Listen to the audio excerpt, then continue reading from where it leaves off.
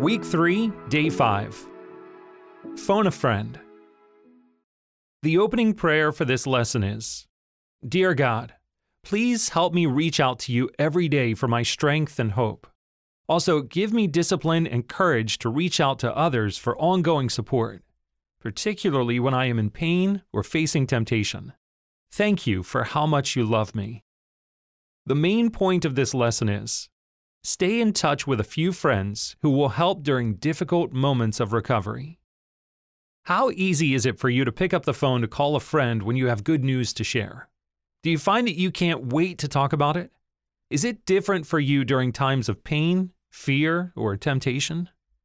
For many of us, it is easy to isolate during times of weakness. Sometimes we are afraid we will get hurt if we are vulnerable. Other times, we want to appear to have it all together.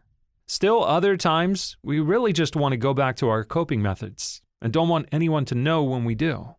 Our natural tendency is to hide our weaknesses and failures. The heart that's well is the heart that tells. We are as sick as our secrets.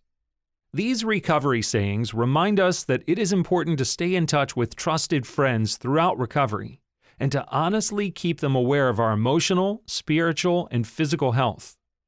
Letting trusted confidants know our struggles lessens the power that temptation, fear, and pain can have over us, and gives them the opportunity to help with burdens too great for us to carry alone.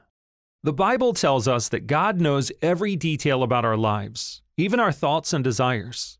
It also encourages us to help with one another's burdens and to love one another like Jesus loved us. God knows our struggles and provides help by His Word and through His people. In seasons of weakness, God's strength is found when we open ourselves up to the help He has provided. So, if you feel like you are losing the battle or spinning out of control when temptation comes upon you, who will you reach out to? Remember, a burden shared is a burden divided.